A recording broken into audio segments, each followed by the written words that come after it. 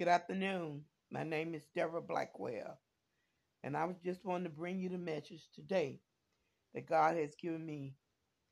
The message is titled Our Vision. Father, as we look at several passages on vision, we will be looking at what you told the prophet Habakkuk to do in Habakkuk 2:2, 3, 4. We as believers will focus on it concerning our vision that you have put in our lives.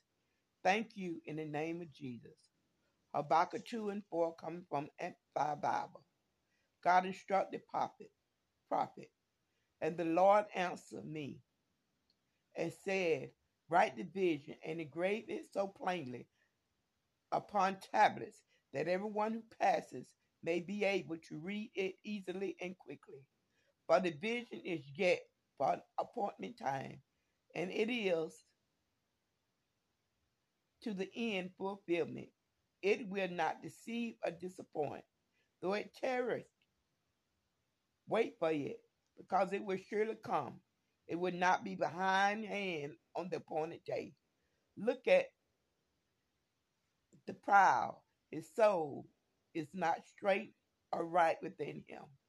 But the rigid, just, and uncompromising righteous man shall live by faith in his faithfulness. Vision, I believe, is defined as what one sees beyond your eyes and your mind. Example, God gave me a vision, and He is working with me and opening it up once we find the building, get the diagrams done, and other pertinent matters. It will be a reading center as I reach out to autism individuals to help them be the person God wants them to be. Do not get me wrong, anyone would be able to come, but the focus will be on them. Also, it will house mental health coaching as God led me to take the mental health coaching classes through AAC from Light University.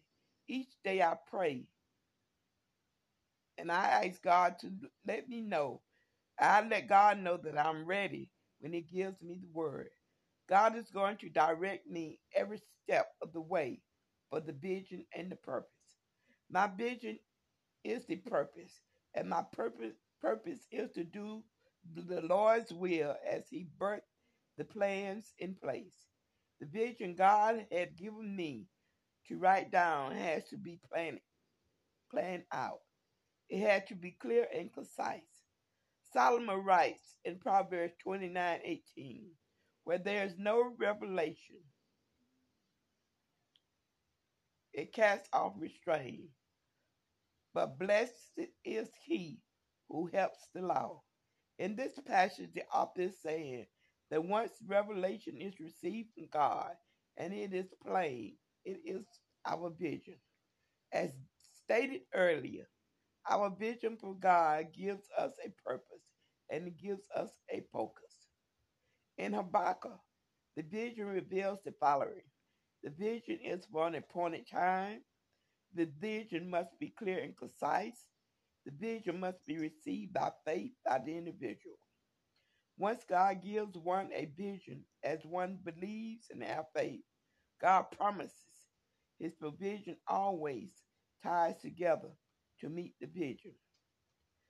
Jeremiah 29:11 says, "For I know the thoughts and the plans that I have for you, says the Lord, thoughts and plans for welfare and peace and not for end." It's us to give hope in your final outcome. God gives all of us a vision, and we must follow the vision that God has set before us. Having God's vision and purpose in our lives help us to walk through open doors. By God's vision, there is no provision. As God gives one a vision, God will instruct one to do something with God and not without God. Because God did not call you to be a preacher, classroom teacher, a lawyer, a doctor, but be happy in whom God called you to be and whatever He has blessed you with. Always be joyful in your calling and celebrate the calling of the Lord, despite what others say, how denomination feel about you. Always be obedient in your calling, and you will experience the greatest of blessing from the Lord.